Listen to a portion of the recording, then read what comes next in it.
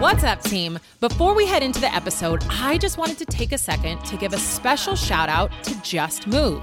That is my online subscription platform. I have hundreds of workouts over on Just Move, anything from cardio, strength, mobility. We even have other coaches on there. You can do yoga, dance, and so much more. And right now, we have 50% off an annual membership. So what are you waiting for? Head on over to justmove.com and let's get moving.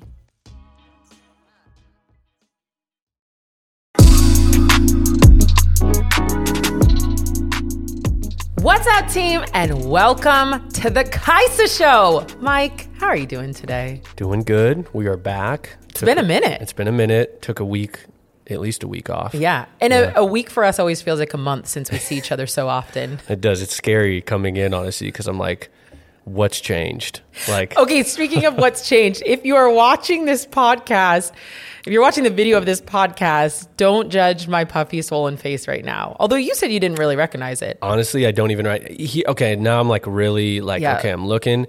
You know, the interesting thing is it just kind of looks like what filters do to everybody. What an Instagram filter Yeah, does. so it just looks normal. Like the only thing I noticed is your cheeks are just a tad like higher. Swollen. But that's what I feel like that's what people go get surgery for. So you look, I'm like, did you surgery. just, No. It honestly looks good. You look smiley. Team, thank you. No, team, I got a laser. What? Now what? It kind of, now I'm getting dentist vibes. Like you're numb of some sort. Because is that, okay, yeah. No, I'm not really numb. Team, I got a laser facial for the first time. And I didn't really realize until afterwards that she was like, you're going to feel like you got a 3rd-degree burn for a handful of days. Was it the vampire facial? No, it's not my own blood. It's literally a laser. Okay, this is gross. No blood went in. I could smell my skin burn. That's how gross it is. It is a laser burning little, wow, I don't know, hole, whatever it's doing in your skin. Is it similar to like tattoo removal laser? Do you know? Oh, I wonder. It probably is, but just probably like way lower setting potentially. Yeah, that's a good point because there's so many different. We were really working on my melasma, my like different colored skin tones. Yeah. I don't know, but anyways, that's what's going on. That's what's going on with me. That's what's going on. Okay, should we go into what's buzzing? Let's.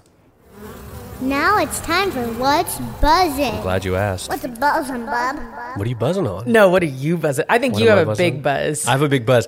I'm going to play this buzz a little different in attempt to not bore you or the audience. So when we're going to flip around, I'm going to say my buzz, and then I'm just going to open up for some questions.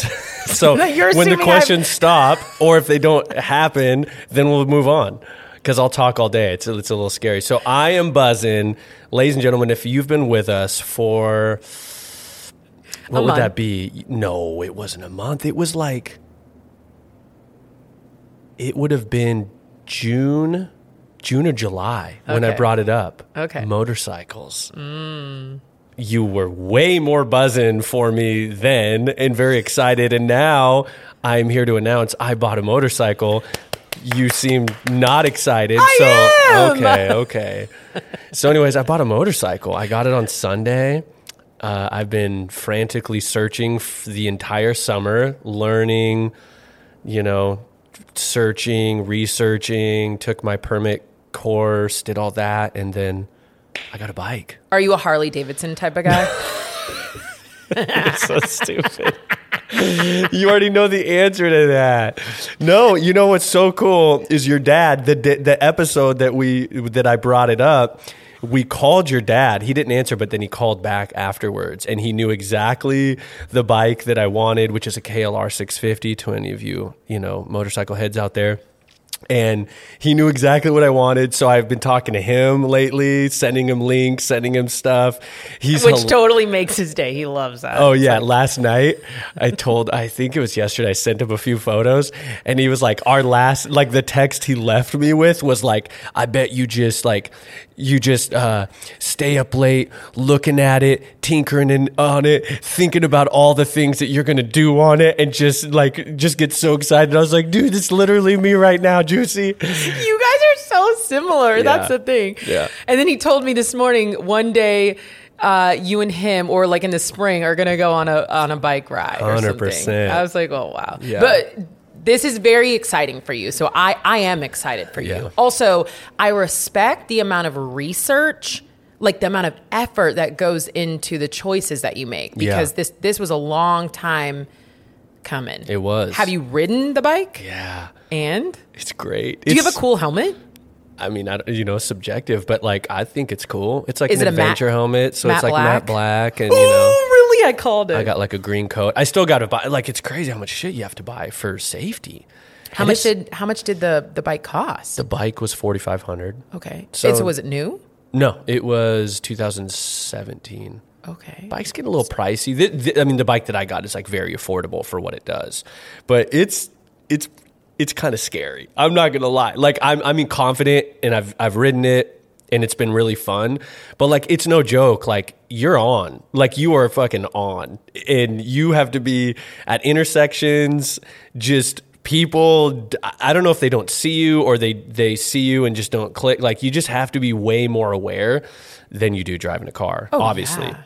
In like highway, I'm not a fan of the highway, but I've been like just hitting the highway, hitting 65, and then getting off. Kind of just, dip your toes. Just getting her in there just slowly. How does Priya feel about the bike? She's been so supportive. Really? She's always supportive. I mean, I think she just doesn't want to be like a drag or anything. She's concerned, she's like, hey, like, be safe, but she knows I'm like, I'm in. I dive in when I dive in. I'm listening to fucking adventure bike podcasts now. I'm like, literally, I'm in all these communities. I'm just fully in. I love that, but that's not a bad thing, because look at how much energy and fuel that it gives you. Like, we should live our lives that something is this exciting, and like, even if it's short-lived. Totally. Did Brian get a bike too? No, but I totally went over there because I actually bought the bike by Brian's house, and so I was like, I'm going over there after I buy it. So I roll up in their driveway, start revving it up and honking the horn.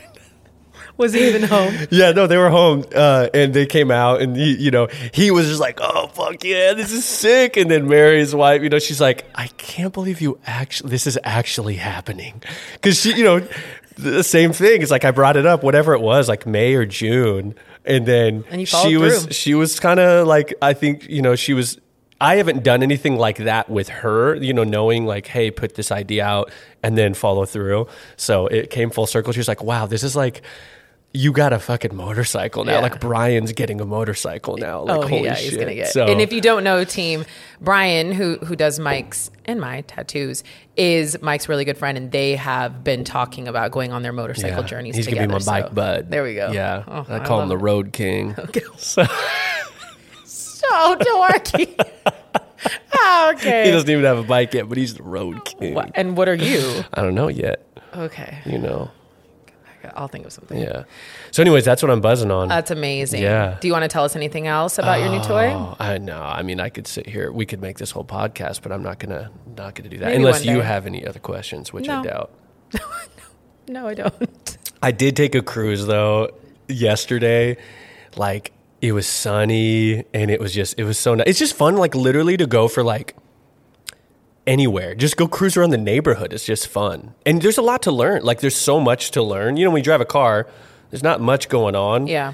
But here it's like you got front brake, rear brake, clutch, and shifter. Like, so each, what do you like, limb?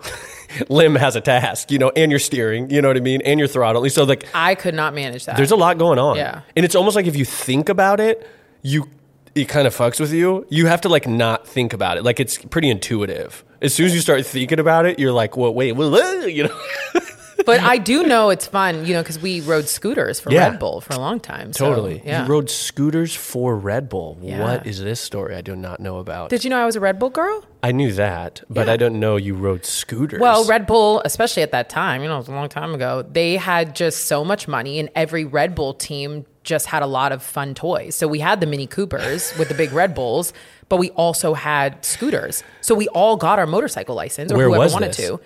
Where was our home base? Yeah, like, where was the scooter riding happening? All around Seattle with our backpacks on. And then the scooters had like little, I think it was little refrigerators. When was this? This was my senior year in Okay, college. this is like prior Kaisa Fit.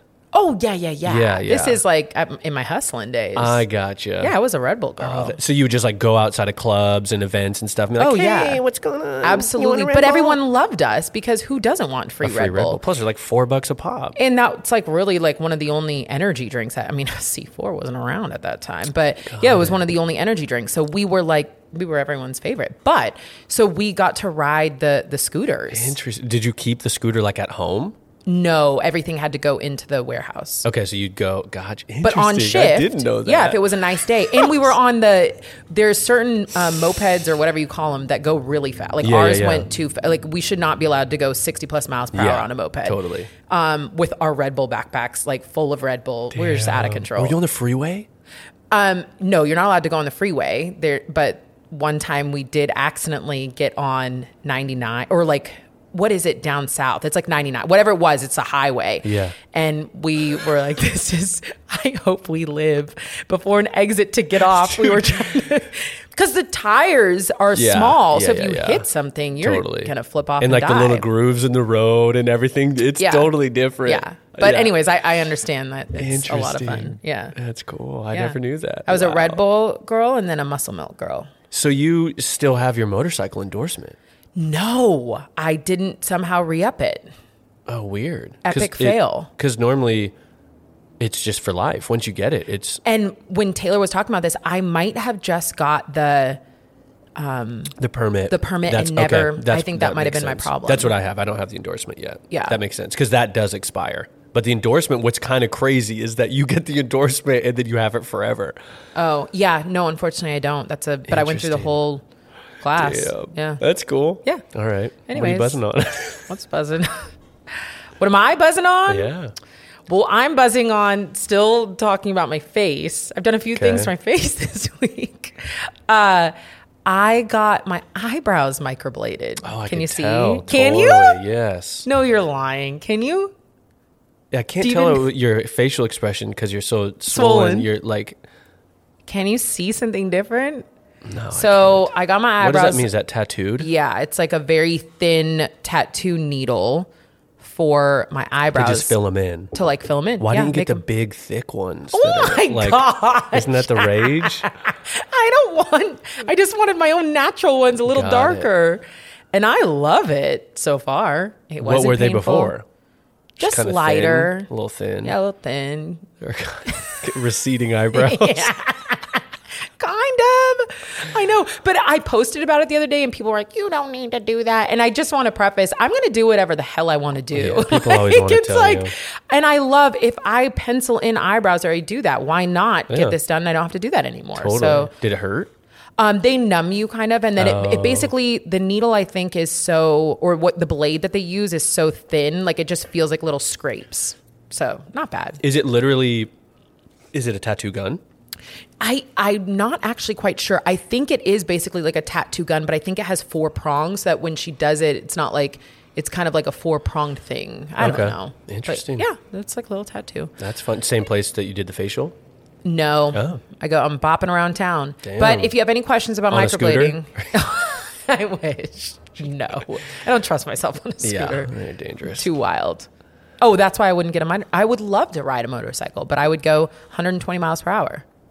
Would never trust myself on that. See, the nice thing about my bike, it literally, I think it's maxes out at 75. I was going 65 and I was like, this fucker does not want to go any faster and I don't want to go any faster. Wow. Yeah, that's the only downside I would say about the bike I got. And a lot of the bikes in that world is they're not fast bikes. So I think that's an upside because you're not I can't imagine going 100 miles an hour. That's so scary. Yeah. But yeah, so that's good. All right. Sorry, I brought it back to my buzz. No, that's I'm buzzing. okay. You're buzzing. Right. Buzz on. Yeah. I love that. All right. Well, if you have questions about Mike's bike or hit me up. Drop me a DM. My microblading, you just DM us, team. All right. So today we have some fun questions from the team. Yeah, we're doing listener questions. I love these episodes. Yeah, we've been taking a little break. Let's see. How can I see and speak? Now, while you're figuring this out, I'm just going to remind the team. Remember, team, if you have questions, comments, suggestions for topics, go to kaisafit.com/ask. And the cool thing there is that you get to record your question, comment, and then we get to play it on air. So that's what we're doing with a lot of these questions today from the team. Word. All right. So we're going to start here because I think it's a good little transition. What's up, team? Long-time listener, second-time caller.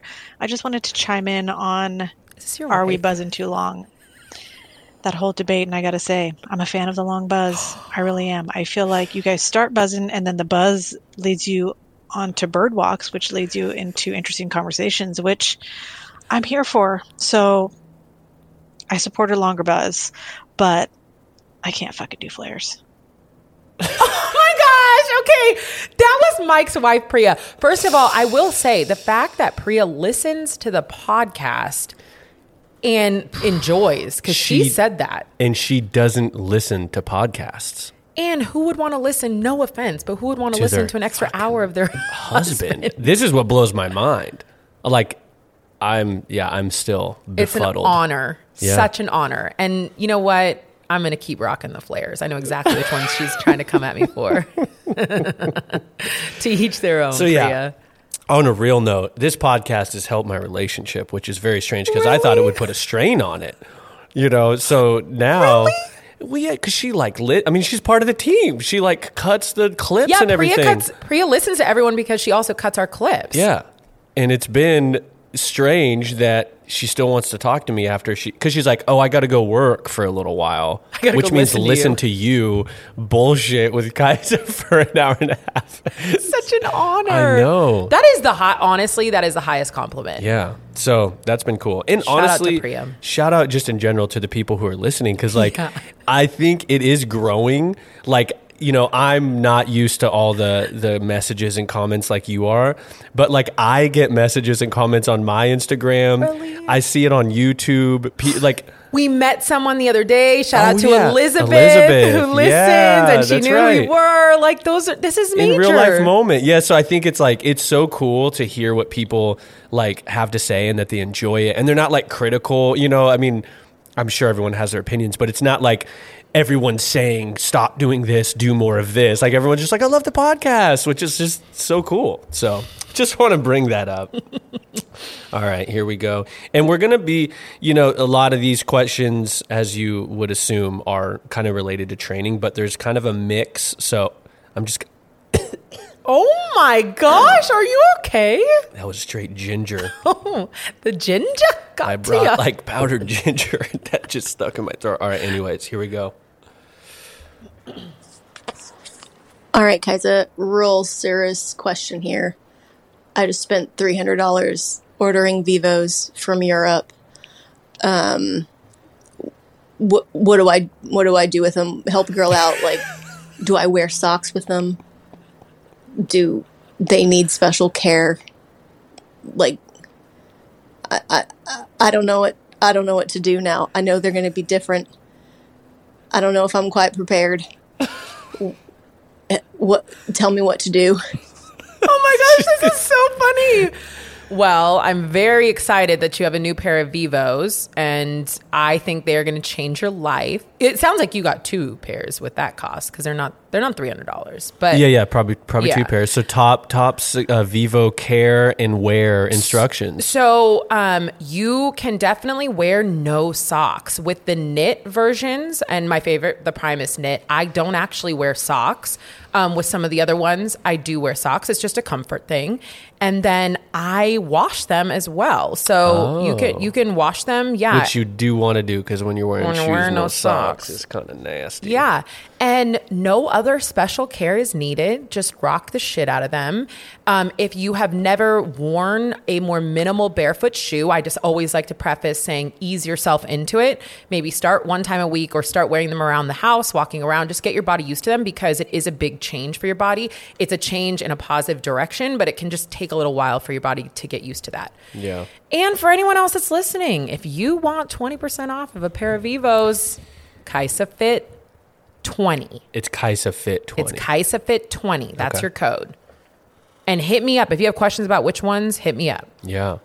They are very different, though. This is I thought that was so funny because it's I think it's such a departure from a lot of people's norm You know, and then when you go to put on your other shoes, as we've all talked, it's like, oh, it's hard to put on my other shoes now because the toes get all comfy. In the Vivos. Oh, it's hard to rock other shoes now because Vivos have totally changed. You realize how much more comfortable you are in those Vivo barefoot shoes. Yeah. And movement for me is very different. Like, I sound dramatic when I'm saying this. Like, I feel so much better training in those shoes. Yeah. And I rock them 24/7. Yeah. I'm not looking back. It forces me to walk way more intentionally because I've been doing a lot of walks, and it's I really think about how does my foot strike the ground, because if you just kind of are clunky, it kind of hurts. Like it's not comfy. So it's like walking barefoot. Like when you walk barefoot, you walk way different than when you wear shoes. So it's a kind of an intentional way to walk. And for people to understand, the way in which you engage with the ground with your foot translates all the way up your body. And so it does really matter how that foot is engaging with the ground. And the foot in its most natural barefoot stance, engaging with the ground, is the healthiest. So a shoe that welcomes that much space is going to be a really healthy move for most of us. Yeah. But yeah, definitely don't overdo it. Don't overdo it. Go slow. Yeah. I work out now full time in my Vivos, but you gotta ease yourself into it. Yeah. Okay. This one just cracks me up. Hi. Hello. Just want to say I love the show. Love Kaisa. I love Podcast Mike.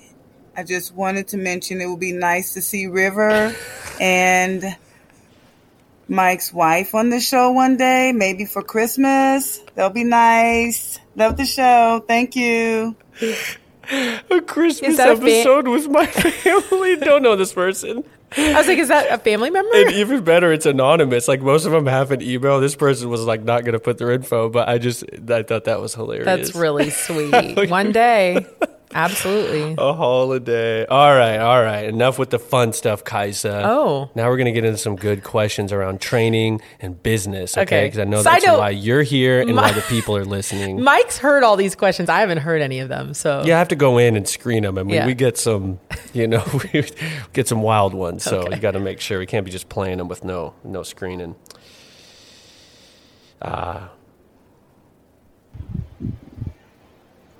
Hi Kaisa, my name is Ellie and I'm a really big fan, and I just want to tell you that I just listened to your podcast about fear and I really connect with everything you said.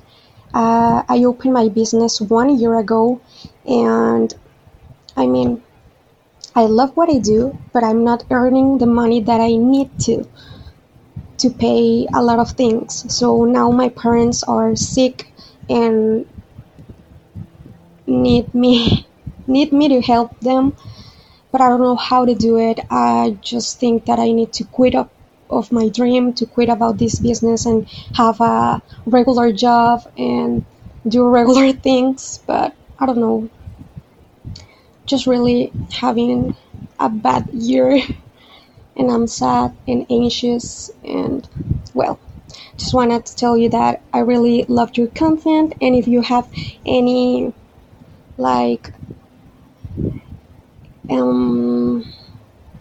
any words or any advice, that will be great.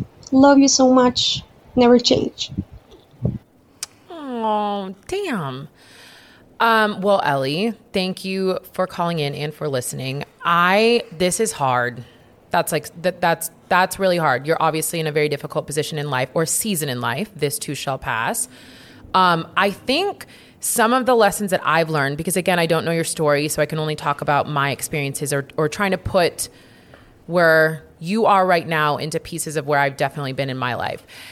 We might think we're in the perfect spot, we might think that things are working, but honestly, I think that, things happen for a reason, and you might have to step away for a little while, and you do need, if you have to take care of your parents and you do need the financial resources to do that, you might have to do something different. But you might learn some incredible things along the way that completely change, your trajectory and where you go next when you have an opportunity to, hopefully help your parents become healthy again, and then be able to focus your energy and your time and your efforts on your own ventures. So I don't wish anyone to be in the position that you're in, but if there's any if you have an ability to have hope that something different will happen in a different time, that's always what I try to lean into, because I've been through places where I, again, had to make different decisions, not the ones that I wanted to. And now when I get to look back and, years from now, you'll look back and you'll realize you learned a lot of things and it could have changed the direction of where you were going and what you were doing. And, hopefully it's short-lived. Hopefully, you can do the things that you need to take care of your family and then get back to your goals and your dreams. But, trying to be open to the lessons that you can learn along the way, I think, is the biggest thing. And not that it's easy. Like, I'm not sitting here saying it's easy at all. It's not easy. And often you don't realize those lessons until, a handful of years later, but you will get through this. Continue to take care of yourself, mentally, emotionally. And, I sending you lots of love. Like, those are hard times and hard things. But again, life happens in seasons. And hopefully this isn't, a super long season and you'll move into the next one. Yeah. I think this one for me, like, I used to get people in like photography or video who like, how do I come full time? And like, it's so hard, or they do it and then it's not working out. And then they're, this just isn't working out. And I always try to remind people, it's like, you don't have to do it full time. This doesn't have to be your 100% thing. Like, I'm training clients now, personal training once a week for an hour, like, it's not what I even want to do full time, but I do think like it's important to be like, oh, if this full time thing isn't working, maybe it is time to do the other, if there's another option for you that's more financially stable. And then just doing some training in the weeknights or on the weekends or whatever, or take a break. And it also doesn't mean you have to stop forever because you stop now. Like you're saying, it's like you can take a pause and you can come back to it when that season's changed. Yeah. No, I definitely agree. I mean, I would say for most of my life, even now, I do a bunch of things. Mm-hmm. It's not just one thing that's making me money. And I think that kind of hustle also teaches me a lot about what I enjoy, what takes up a lot of my time, what brings back, resources and like what I can make more money. And it kind of like sets everything up for me to kind of figure out things in a more realistic way.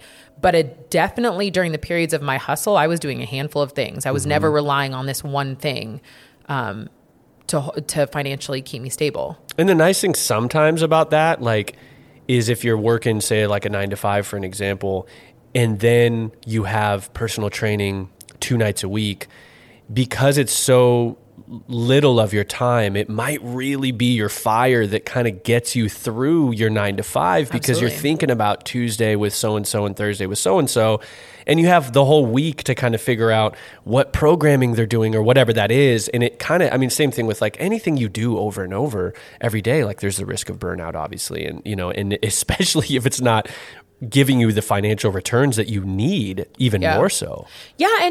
And not to sound woo, but like honestly trusting in the process, because I think for me, like, for example, the vision of seeing something on social media and seeing that as a platform that would eventually lead to something bigger.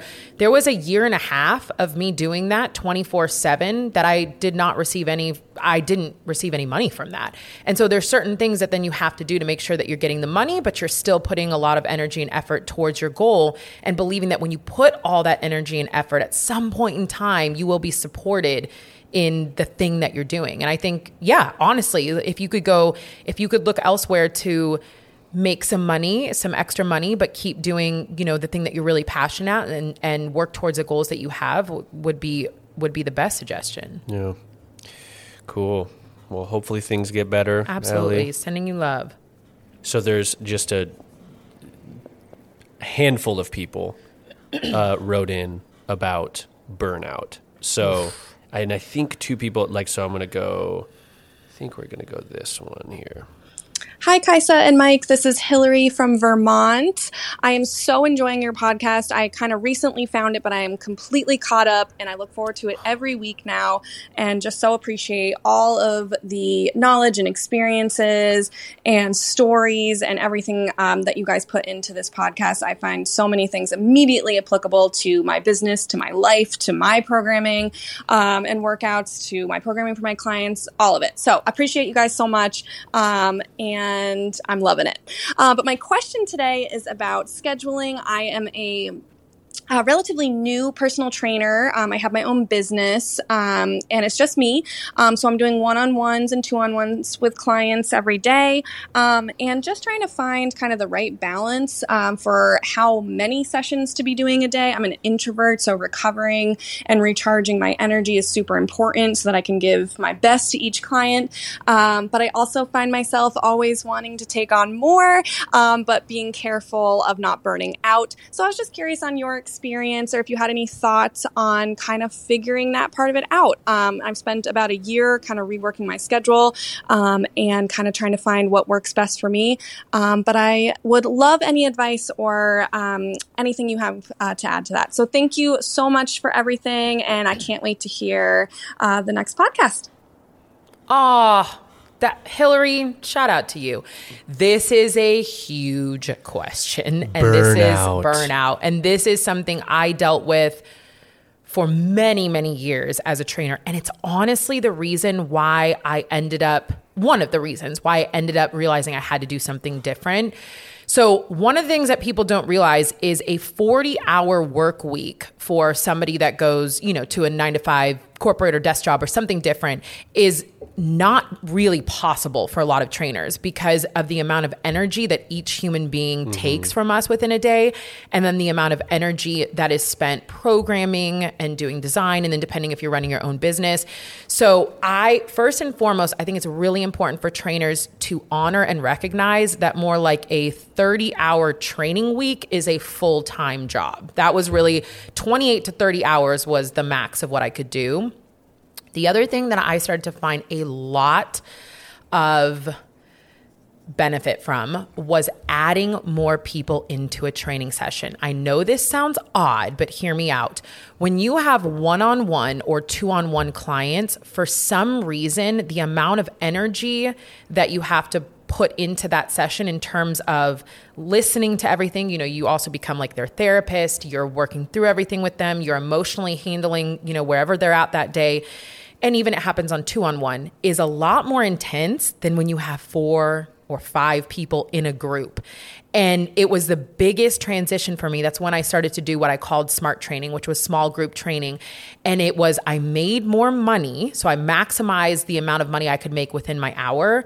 I saw more clients, and it was far less stressful because they all became their own friends. I just became the coach, making sure that the programs were written, that they were doing the movements right, and that I was cheerleading them along the way. It was the best thing that I possibly did to manage the stress of clients, because especially for people that are a little bit more introverted, it is so much energy to be on in front of clients for hours on end, right? Your clients 6, 7, 8, 9, 10, like it's just hours and hours of that. It is exhausting. You will burn out. I don't know how, if you're not burning out, you're probably not showing up 100%. And I think one of the best ways that I remedied that was adding more people into a training session. That's great. I hear that all the time, actually, from coaches, that they're like, the where the sweet spot is it small group. I'm just trying to do small group where it's still very personalized. Where it's not like a group, full big group class. So you get to still spend that one-on-one time, but then, they maximize the money, obviously, in the hour. And then they converse and they share stories with each other. They partner up and all those kinds of things. And like Hillary, honestly, you can do it several different ways. You can do small group where that group of people are working on the exact same thing. Or I ended up doing small group where I would do one-on-one personal training sessions just to assess that human and then write their program and teach them. So it was a 2-part. Like, I assessed you in one session, I taught you your program in a second session, and then by that time you were heading into a small group session. And so what I actually did was we would all warm up together, then they would break out and do their program, and then we would all come back together and do a 10 to 15 minute finisher together. So they were out doing their program at spots in the gym, depending on how big or how much space you have. I would go around, make adjustments, and then about every 4 to 6 weeks, they would revamp and get a new program. And so it was a system that worked for me. You can also do small group training where everyone is doing the same thing. It's more like kind of like boot camp style, but you're working on progressive programming. So there's a bunch of different ways. And Hillary, you can DM me, reach out to me, and we can chat through. But there's a bunch of different ways to do it. But from an emotional standpoint, and from like the amount of energy it took from me, it was a huge win. And you're making more money and more people can train. It becomes more affordable, because I think it was like, maybe at one point in time it was $40 per person in those training sessions. But if a training session from me, personal training, is $100+, they were able to do more training. And then I was able to make, double. So it works out for everybody, because you're like, hey, this is cheaper for you. Yeah. You still, essentially, you're getting the same thing, or very close to the same thing. Yeah. And I was making up to like $200+ per session, because, you could have 5 people in there if I did that math correctly. So it was a huge win. It takes time to build it up, because it means you have more clientele. But then I had a lot of my women coming in 2 to 3 times a week because they could afford to do that. They were seeing the results faster and seeing better results because they're training more. And those were my Smart Training crew. Like, that was the crew that was with me for 6 years. And, they're probably still training today because they saw the benefits and they were bought in and they could afford to do that. A lot of people can't afford. Yeah. And did you did you set out, like, did you know that? Like, were you like, okay, this is what I need to do? Or did it sort of like happen to you? It was a 2-part thing that happened. I was getting really, really burnt out from one-on-one training. And I was super frustrated that a lot of people that deserved to be trained and to be taught about their body couldn't afford it. Yeah. It would just, and I was at a very boutique, expensive place in Seattle, and it was just so frustrating to me. And I wanted to figure out how, because group classes are great, but if you are in a group class, you're not getting the one-on-one attention of how somebody should make adjustments to you, and how you could be in a progressive program, and how you could, do warm-ups that would really help, you move better in your workout. And I thought I wanted everyone to have that experience. And so that's what kind of led to the thought of, how do we do more small group, but how do I make it personalized in terms of everyone getting what they need out of it? Yeah, that's cool. Yeah. How, like, kind of second part to that question, and because instead of just playing another question that's along the same lines, I'll just ask the question of just burnout. Like, how do you create time for yourself, especially like when most people, the time they create for themselves is to, like, say, work out, or, that is going to fill them up and reinvigorate their energy. How do you do that when you're training people 30 hours a week, or what things worked for you to sort of like re-energize? I mean, I'm extreme. So I'm just going to put that there. If I was burning out on something, it taught me really quickly that wasn't the thing that it wasn't sustainable. That wasn't the thing I was going to be able to do for life. So all of my burnout sent me in a different direction. I was burnt out from what was happening at Zoom. I started my own business and I just did Smart Training somewhere else. I burnt out from that. I realized. Now, why was that better? Because I didn't have to I could make more money because I was my own. So you could do a little less. I could do a little less time. Okay. I didn't have to do all the group classes that you had to do as a trainer there. Gotcha. And they were all my clients. I was just making more money from them. Gotcha. Burnt out from that.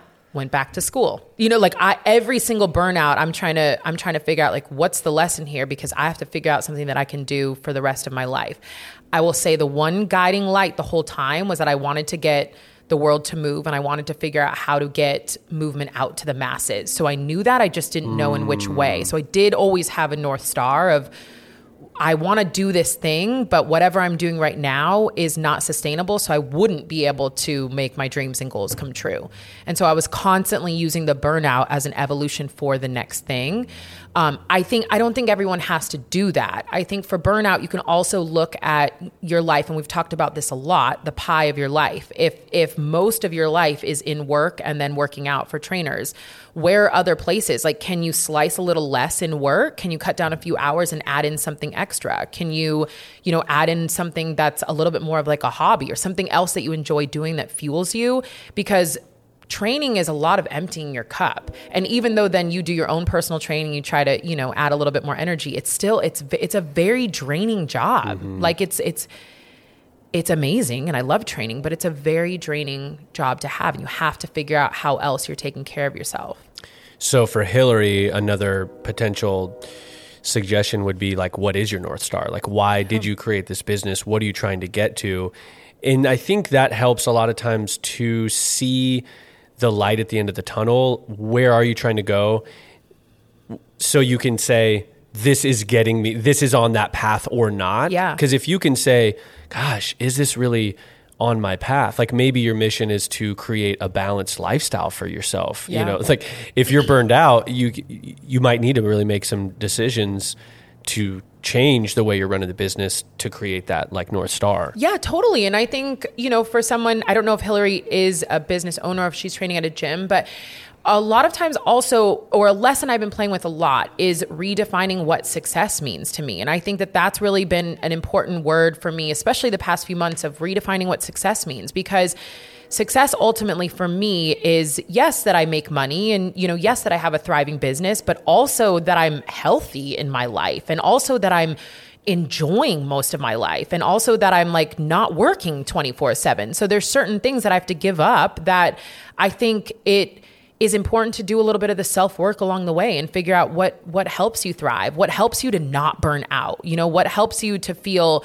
energized. What are those things that you're probably not doing enough of right now? And that might mean you have to cut back training hours. And that might mean that you're not making as much money. And that might mean that you make different sacrifices. But ultimately, and for me right now, a big lesson is like, I want to be happy and healthy and live a little bit more of a full life that doesn't just include working 24/7. And that's been an important lesson for me. Yeah. And absolutely. I think it's a hard realization because, you know, we're told success is literally just how much money you make and the house that you have and the car. But, you know, it's like you have to rewire that in your system and be like, no, success is, do I even enjoy those things? You know, like, or what do I enjoy? Yeah, and you need time to enjoy those things, because if you just have them all, that's not experiencing any of them. Yeah. And I think another thing you've brought up before is how do you remove things? So it's less about how do you add things to prevent burnout. In this specific example, what could you remove? And I think, you know, for me, we've talked about like walking, like I don't always have an hour anymore. Like I've become more busy in the last few months. So I've been walking. Walking takes me exactly 19 minutes to do my mile around our little neighborhood. So I can do it before work, during work, after work. It doesn't matter. I can always get it in. It was removing the relying on training every day for an hour. And there's a part of me that is like, it's hard to let go of that thing. But I will say I feel good enough, like mentally, to say like, oh, I'm moving, and that's like a healthy way to move, but it was removing a certain amount of time and expectation and like necessity to create programming and all that stuff, to where it's like, I can just go walk immediately and I feel better. Like that was really helpful to remove something from me. Yeah. And thank you so much for bringing that up, because that's honestly, in burnout to this day, that's like the number one thing that I do. If I'm feeling burnout, which happens quite often, I don't look around and say, okay, what can I add to like fix this? I literally look around and say, what can I start removing? And a number one thing for me that I start removing is obligations, like outside obligations. I probably meet up with friends less. I probably go out less, like things that are really fun, but they're still stressors for me. And I just start reducing expectations I have on myself, reducing outside things that I'm doing, and just try to get to like a doable place so that I can heal. You're not going to stay in burnout forever. You know, you can give yourself a moment, heal, come out of that, and then go back into, you know, what you were doing, hopefully with a new perspective on things, and hopefully with a new kind of, you know, slicing that pie a little bit differently. But yeah, remove before you add. And also, I think just, again, kind of going over all this stuff, because like literally there's like 5 people who wrote in or called in around burnout. You know, something that like, I think we've mentioned this before, I forget when it was, but using like, one thing that worked for me was using a calendar to schedule time to do things. So it's like in the future, you like Hillary or whoever could literally say like Tuesdays from 10 to 11:30 is my burnout prevention, or what, like being very intentional what this time is for. And you don't let anybody encroach on that time. You don't schedule training sessions. You don't have a call. You don't go for brunch, whatever. It's literally, if it's just you sitting there for an hour and a half just to like help not be burnt out, whatever it is, but make the time for it. And then you'll fill it with things that might bring you more joy. Yeah. And you have to value that, because what's hard as a trainer is it's a direct relationship between you work more hours and you make more money. And one of the biggest things that I would suggest is for you to understand what you're capable of on a weekly basis in terms of hours. Like, just like I was telling you, I mean, 30 was honestly too much for me. It was 28. And if I worked anything over that, I was burnt out. And then also maximizing. Like this is, if there's been a lot of questions about this, I would love to have a conversation with trainers about how to maximize your hour, because you can't get more hours in a day. And especially if you know what your weekly hour is, if it's 28, you have to figure out how to maximize those hours. How do you make more money within those hours, or eventually do other things so that you can keep working those hours, making more money, and living a sustainable life. Like that's really the goal. And especially like if you enjoy training and you want to do it for a long time, you've got to figure that out. Like burnout happens to every single trainer. Yeah. Burnout happens. It is a very difficult career choice. It is not easy. And especially now when we live in such a saturated market of trainers, you're doing so much to compete with others, that you just have to figure out how you can take care of yourself and follow through with that. And I think realize also burnout like happens to everybody. It's part of life. Like, yeah, it's not just trainers, you know, so I think a lot of times it's like, oh, training is burning me out. Well, also like working at Starbucks might burn you out, and also being a videographer or whatever might burn you out. Like jumping isn't typically the solution. Sometimes, yes, it can be, but it's like, how do you find balance within the thing? Like that's the real, the meat of it. And I think it just goes back to just repeating, I do think it's important for people to have a North Star of their life, you know, North Star of their life, their career, and just figure out like, why am I doing these things? Because it can help to keep things in check. And then it can help to figure out what are the things that you can cut out that aren't guiding you towards that North Star. Yeah. We're on trainers right now. We're preventing burnout. So I think it's kind of fun, specific questions, like takeaways. How would you build your hours? So did you ever do was it like 8 to 8:50 and then you take another client at 9, or was it 8 to 9 and then you always gave yourself an hour before you start another client? Like how do you build time as a trainer, especially for new trainers? Well, that's hard because there are certain valuable times within a day, right? Like early in the morning and then in the later afternoons and evenings. And I did 55-minute sessions. Okay. So it was essentially like 7 a.m. to 7:55, 5 minutes, get my new my new clients like programs out, jump right into the next. 8 a.m. to 8:55, 9 a.m. to 10. Yeah, so, and I think it would be like 6:30, 7:30, 8:30, or 6:30, 7:30, and then I think 9:30 was a popular time. Then I would do a lunch, like a 12:30, and then it was like a 4:30, 5:30, 6:30. Like there were, like it runs the gamut, but there's popular times that people want to train. Which also makes your day so long, you know, like you're up at 5:30, you're not home until 7:38. It's just long. And then eventually I started having certain breaks within my week. That was really helpful too. So I wasn't working like a Monday through Friday. I would work, I think it was like a Monday, Wednesday, Thursday, Friday, Saturday, something different. Oh, gosh, it was so long ago. Yeah. But I could take a moment to try to think. But some of your tips, I mean, if you were to just throw it to say like new trainer, would you recommend building it like that? Like let's just say they have clients coming in and wanting to schedule them. Would you say that like do that 55-minute session, reset for 5, or is that more advanced training? Like would you give a new trainer an hour between each client, or what do you think? No, I wouldn't give you that much time between a client. I think you get in the groove and you should go. If you had your way, I would highly suggest trying to just stack being a morning trainer or an evening trainer. Oh, okay. And I think that would be my number one suggestion, only because then your days are not so long. So maybe you're a morning trainer and you stack all those, but maybe you work 6 days a week. But then your day is done by, 1:30, and then you have the rest of your afternoons and evenings to relax or take care of yourself or do the thing or you write programs or this and that. You don't have the luxury, honestly, especially as an early trainer, of really choosing your time. There are the golden hours, 5, 6, 7. That's when people want to train AM. Before work, during lunch, or after work. Did you prefer, or was there a difference in morning training versus evening, like with attendance, or is there like would you say, if you were to go back to it? Yeah, I think early morning training is the most dedicated people, just because early morning training, like the people that are getting up that early to go to training are very dedicated to showing up. Evening, no matter what, always becomes, because there's things that run into your day. Like, totally. Meetings ran long. This is traffic, kids. But it didn't matter to me. My clients were prepaid. Like, unless you gave me 24-hour cancellation, you were getting charged. And that's the other thing. It's really hard as a trainer because your clients become your friends. Yeah. But I ran a strict business. And like, I think that's what helped. Like, they had a lot of respect for what I was doing. Like, I worked so hard. I was 24, 25 at the time, running my own company and like trying to get people to take me serious. And I did all the things to look the part. I had my business cards printed. Like, I acted a certain type of way. I was very friendly and professional, but like, programs were always written. I'd never had a fucking phone out. That is my number one pet peeve with trainers today. Like, I ran a very tight professional business. Also, all trainers, hire an accountant. You're going to get fucked if you don't.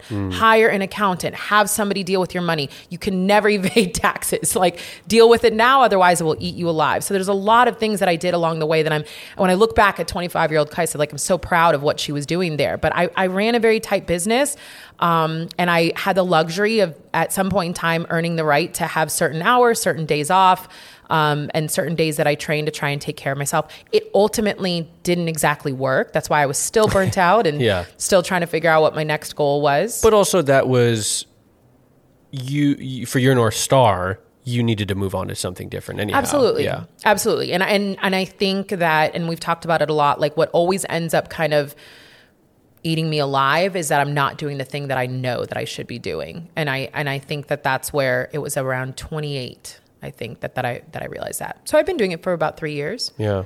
And I was 25, 6, 7 and running a very successful business. And I'm forever proud of that. It wasn't the thing for me, which is always another realization. I was running a 6-figure business at 25, 26, 27, and I was not happy. And for me to be in that place and have a realization of, like, a really quick realization of, I can have a lot of money and I can do things and I'm not happy. Like, I've got to switch things up and I can't just stay in this grind forever. Why weren't you happy? I think when I look back now, it was again going into a season of like depression. I remember at 28, it hit me really hard. And I was like, I have everything that should, when you look around, that I should be, living a happy life, and I am miserable. I would go from training, I would go home, I'd take a nap, I'd go back to training because the gym it was like 10 minutes away from me. And I was like, I can't keep doing this. Like, this is not working. And I think ultimately down deep, I knew I wanted to do something quote unquote bigger. And I just didn't know what that was yet. Like, again, kind of ignoring, like, I knew I had a North Star. I knew I always wanted to do something that brought movement to more people, but social media wasn't there. Like, I didn't know. And so the only thing that I could figure out at that point in time was like, maybe I'm training the wrong demographic of people. And so that's why I went back to school, probably that year, and then eventually got my master's in sports performance and had the realization of like, holy shit, no, what I love is the people that I was training. I just need to do it a different way. And that's when social media came along. And because I had the awareness of training a handful of people and realizing that I wanted to make training more affordable and bring my message of essentially an anti-weight loss message to the masses, I knew that the only platform at that time was Jillian Michaels on The Biggest Loser, but I knew that platforms existed. Like, I had the whereabout to be like, okay, there are platforms, there is TV, there are certain things. And so when Instagram came, it was a pretty obvious thing of like a platform that we could share. And at the time, it was Jennifer and I, that we could share movement with more people. And I didn't think that I wasn't going to be a trainer then. I just thought like, okay, here's something. And so every day we shared little tips and tricks of what it was like to move and what people should do, if they want to incorporate movement. And then it just blew up. Yeah. You scaled. You started reaching a whole lot more people. Scaled for sure. Cool. Let's see if we have. I'm gonna play this one. Oh no! It's in the same vein, a little different. Freaking fire! Everything that you do. Have to say that first. Okay, so I have been a personal trainer for about 10 years, and just recently made the big jump to go on my own. Looked for about 2.5 years to find an establishment. Finally made the biggest decision ever, bought the building, and now trying to find the balance between personal training clients and owning and establishing a space. Definitely want to grow the building side to make it into a fitness center, right now we host about 25 different classes a week, and also trying to maintain clients. Best advice for juggling being a trainer and also growing as a business owner, definitely fresh and not certain of these territories. So I'd love advice, and just question is like, what is the best way to start out, and like 3 to-do lists right off the bat. Thank you so much. Have a good one. This is so hard though, because I've never owned a brick and mortar. Yeah. So, and I feel like I don't want to give advice on something that I don't have experience on. We've got to have like Molly here, somebody that's owned a brick and mortar. But if you were to, let's remove the brick and mortar and let's just call that business, because you do and have ran businesses. And even when you were just doing the personal training as your own business, you had to, there's training, but then there's also like the management side of like whether it's marketing or whatever those things are. And so I think you have applicable scenarios, but what if we just break the question into how do you balance being a business owner and a trainer? Or what's been balance doesn't exist. I think there's the reality of the situation is that you're going to be out of balance for a handful of years, probably for many, many years until you build something. So the important thing would be to figure out what you're building right now. And I would say a handful of the important things are you're not going to be able to do this thing alone. So who's your team and how are you finding those people on your team, whether they're other trainers, they're Group X instructors, or if you have personal training there, how are you working on building a really cohesive and like important and valuable training environment? I think one of the number one things that I got to do as a young trainer at Zoom was have 2 days a week, a train the trainer conversation. And it was every Thursday and Friday afternoon in those off hour times. And that was absolutely one of the most impactful times as a young trainer. And that's where the more master trainers spent time going through things with us, whether it was a topic, whether we had conversations about other clients that we were working with. So for any business owner, I would highly suggest like the trainers having a dynamic and environment of like positive growth, and then safe space is like really important for you to build that culture.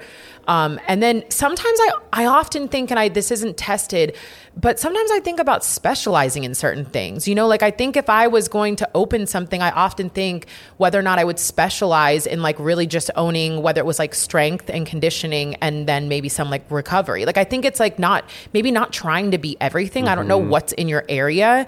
And I think of like places in Seattle, like Kettlability or like certain places that really just own this one thing so that you're very clear about what you're getting. And then on the other side of that, community, like what are you doing that makes you different than the other studios around you? And one of the number one things is the community that you're building. And I see it right now with the studios that are successful are studios that have spent time really fostering a community and fostering that this is where somebody wants to go and holds themselves more accountable to the community that's there than even to themselves. And I think like that's a really important thing these days. We live lives that we're so out of touch from everyone else that we like really long to like be a part of something where we can get community connection and like, just be around other people and make friends. And I think that's huge when it comes to studios, up and coming places. Yeah. If you build it, they will come is not enough. I think you have to build it and cultivate it. They are your business. They are the ones who are keeping you alive. Yeah. And to create a sustainable business means you're figuring out ways to keep people wanting to come back for more. And I hate to like, be the bearer of bad news, but just movement alone often isn't enough these days. Like people find ways for their lives to get too busy for movement to stay the thing. But if that's where the majority of their friends were, if that's where they could go to meet new people, if that's where, like once a month, every Saturday, you got together and had fun things, they want to be a part of that. And people will pay so much to be a part of that. Yeah. Like what would how sad can you make them if they were to not come to your gym anymore? Yeah. Like look at it in reverse. It's like, what would they be losing? If they're just losing movement, I can deal without that. I could do it elsewhere. But it's like, how many things could you really make them tear up over? No, totally. And I often think about this even with what we're doing, but it's our job to help them stay committed to their journey of health. You know, are you running challenges? Are you running like really fun and exciting things for them to like recommit to and stay dedicated to? So I think I don't have a brick and mortar, but I think those would be a handful of things that I would really focus on when it comes to wanting to open a space. Yeah. And I think the other thing, like business owner, trainer, I think it goes back to that North Star. Do you want it? What's your, in 20 years or 10 years or 30 years or whatever your sort of North Star, wherever that sits, do you want to be a business owner? Do you want to be a trainer? Do you want to be a business owner who's still training? Like, what is the goal? Because if you're just holding on to the training because it's financial or whatever, that's fine. But if your goal is to be a business owner, then it really should be, how do you do more to cultivate that? And you start, over the years, you start doing less and less training. Because if you try to do both always, you know, it's the same thing with like people in the film world too. I want to run a production company, but I still want to edit and I still want to shoot all the films. It's like, well, you can do that, but you're only going to grow to a certain level, because at some point you have to hire other people to do these things so you can be that bigger thing. Yeah, and I just want to pop a bubble, which is kind of on this tangent. It's not as glamorous to be an independent contractor and to run your own business as a lot of trainers would like to think that it is. I think a lot of times as a young trainer, you are in a space, in a studio. If you're in a big box gym, maybe you want to go to a smaller studio because you'll probably make more money there. And then you think that the next goal is for you to own your own space or to be an independent contractor. But the reality is you're completely unaware of the amount that it costs, and not just financially, but energy wise, to run your own business and now get your own clients and manage what it means to like have those clients and have the money coming in and pay your taxes and hire an accountant and do your own branding and marketing. Like, it's not as luxurious as we think. And I remember thinking as a young trainer, that's my ultimate goal. I want to do that. And then when I did it, I was like, oh shit, sometimes it's nicer with somebody taking care of everything. So I would also just like really I would really suggest that you question where you're at. And if you are curious about running your own business, because a lot of times trainers are like, okay, this session that I'm training for this studio, the studio charged them $100, but I'm only making $30. Okay, well, there's a lot of taxes and other things that go in there. You're not just going to make $100 cash, you know, like, so figure out at the end of the day what it would actually cost you to run your business. And would you actually only be making $35 if you were an independent contractor, plus all the stress of having to run a business and get your own clients? Is that really worth it to you? Maybe for some people it is, but I think for a lot of people, if you had an honest conversation, it wouldn't be. Yeah, totally. Well, because you said that, we're going to end. This is the last question.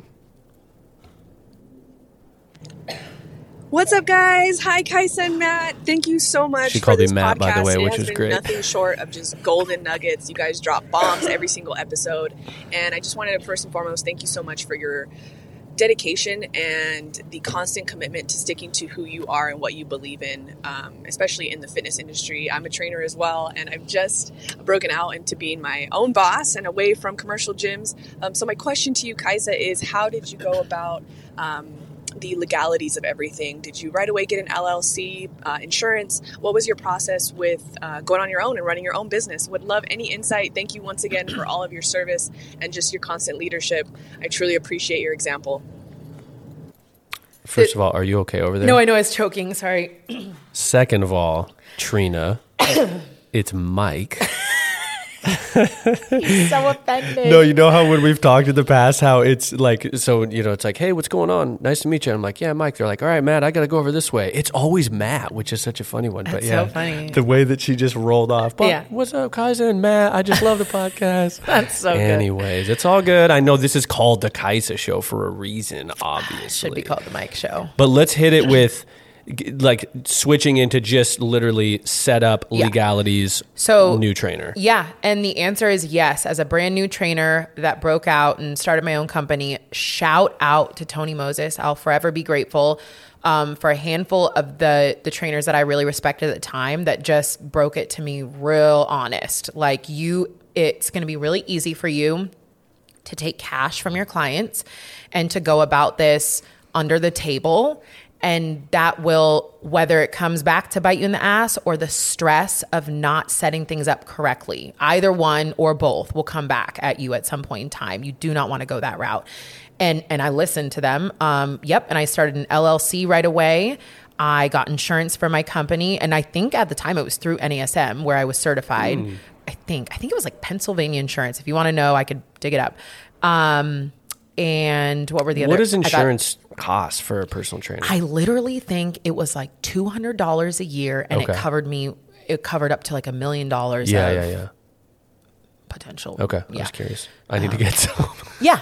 I was like, I should do that. Yeah. I think it's $200. Okay. Yep.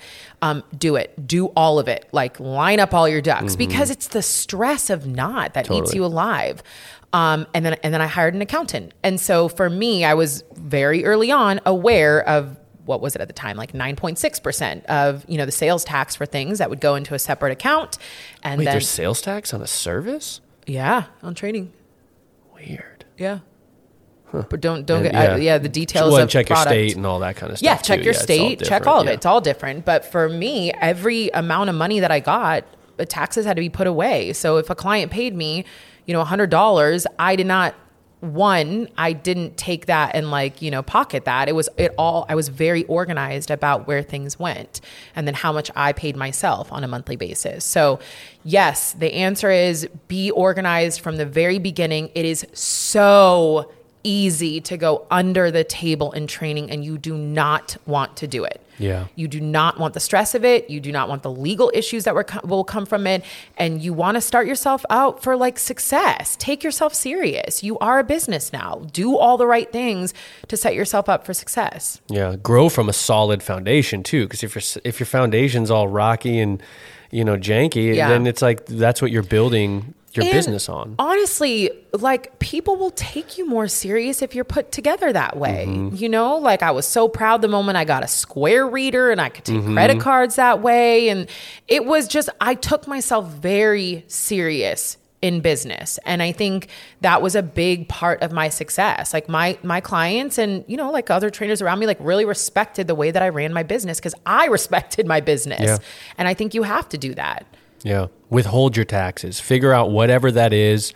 And every time they will not tell you what to do. The IRS will just say, this is what you owe when you do your taxes. So that is especially in the film photography world, so many of my friends would owe a ton of money at the end of the year horrible. Because no one says, hey, do this with taxes or whatever. You have to do it on your own. So for me, 20% of every dollar I make, anytime I make any money, it goes right to a savings account that's just for taxes. Yeah, it's not your money. It's not, yeah. And the nice thing is when you do figure out that amount, you talk to your accountant, get some tips. At the end of the year, usually, especially if you're writing things off as a business, which you should be doing too, which is another reason to set things up legit so you can actually write things off, then you usually have this little egg of money because you probably, at least in my experience, I'm always putting away more than actually needed to pay at the end of the year. So then I would have $5,000-$10,000 and I'm like, oh shit, that new camera that I really want to get for my business, I can buy. I have this money already saved up. Yeah. And this is why I am very fortunate that I found a really amazing accountant early on, but that also the stress of having to manage that on my own was something I couldn't. I didn't understand the ins and outs of that. That was not something. So I just trusted, and it's worth the cost, and it's a business cost. And then you know that you're set up correctly. And the relief of that is worth $1 million. Yeah. And shop around too, I would say, for accountant, get in a good, know that you like them, you can see them physically, not have to be, a lot of people do remote, but it is nice. I go once a year usually and drop my stuff off, and it's just kind of nice to sit down with them. Yeah. Or at least a Zoom. I definitely recommend that. Yeah. Yeah. So get everything lined up, do it right. Do it. And take yourself serious so that others can take you serious. Great. Yeah. Any other big nuggets of wisdom today, Kaisa? New trainers and existing trainers doing big things. We got a lot of cool, buying a building. I was just damn, that's dope. This is cool. That's cool wild. Audience. No, I think the biggest takeaway, honestly, is knowing that you're in a profession that's going to be stressful and that's going to require a lot from you. Find your North Star. Find the thing that that you're working towards, whether or not it's just running a successful studio or it doesn't have to be something like major. I mean, that is major, but just find your North Star so that you're constantly making sure that things are lining up to that. The other thing too is just knowing that burnout is inevitable in this industry. It's figuring out the things that you can do, hopefully to prevent it or make it a little bit less, but also just knowing that when it comes, like, what do you have set in place and what are the things that you're doing that are filling up your cup? Because this is an industry where people are emptying your cup all day. Like, that's literally where you're at. You are not only their trainer, you're their therapist, you're everything for them. And that requires a lot of energy. And you have to figure out where else you're pouring energy into yourself. Yeah, it's kind of wild when you were saying it earlier. I was thinking, wow, like it's the equivalent to having coffee with a friend every hour on the hour for 4 hours and then doing it again that evening. And I was like, holy crap, that would be so taxing. A friend that it's not a relationship though, because the friend is just telling you all the things and then expecting some advice from you and then never asks how you're doing. For the most part. Yeah. So totally. And that's to anyone that cares about how they're showing up and who they are as a trainer, that is taxing. Yeah. And I think the other thing too is figure out how many hours you can honestly do. Yeah. You're not like Wonder Woman or Superman just because you can do 35 hours. Like, figure out what honestly you can handle and then try to maximize those hours. And it almost seems like I'm just throwing things out there, but like it's okay, whatever that number is. Like, you might find out like 10 hours is all I can do. And then that might inform you, I don't want to be a full-time trainer. I'm a total part-time trainer, and that is the best way for me to show up. And then I can work this other job part-time, and that could work amazing for you. Oh, totally. And I think along those lines also goes into maybe you realize, like, I really like being underneath, like, I like being a trainer inside of a different studio or a gym. Like, I really like being an employee of a space. And I think that that's important for people to understand that that's an incredible, like, that's an incredible job. That can be like the highest thing that you want to achieve. You don't need to be an independent contractor running your own business. I think that's just really important for people to realize. Yeah. Because not everyone wants to own a business and not everyone is capable of running a business and being a trainer. So yeah, absolutely. Yeah. Awesome. All right. Well, that was a fun one. That was a fun one. And I always appreciate questions from the team. So everyone that called and left a question, thank you. And if you listen to this and you're like, shit, I have a question, go to kaisafit.com/ask, leave your question. And we also welcome them not to be questions. If you have statements or topic ideas for future podcasts, you can leave those as well. Yeah. Awesome. We're listening. A lot of people talked about recovery for months. We brought Luca on, did a 2-part recovery episode. Fire. I feel like it was received very well. Yeah. So that was generated from people calling in and asking for it. Yeah. The point of us talking is, as much as people probably don't think so, it's really not just for Mike and I to hear ourselves. We want to talk about things that you find interesting. Yeah. So hit us up. All right, Mike, it was so great being back with you. I am very excited for you and your new motorcycle. Hopefully you are excited for me and my new eyebrows. I'm very excited. And your puffy face. Puffy face. It's a whole bundle of newness over there. Oh, man, team. Come back at me in a few weeks and I'll let you know how it is. You're glowing. I'm glowing. All right, team. Thank you so much for tuning in today. We will see you back on The Kaisa Show very soon. Hasta la vista, baby. Oh, my God.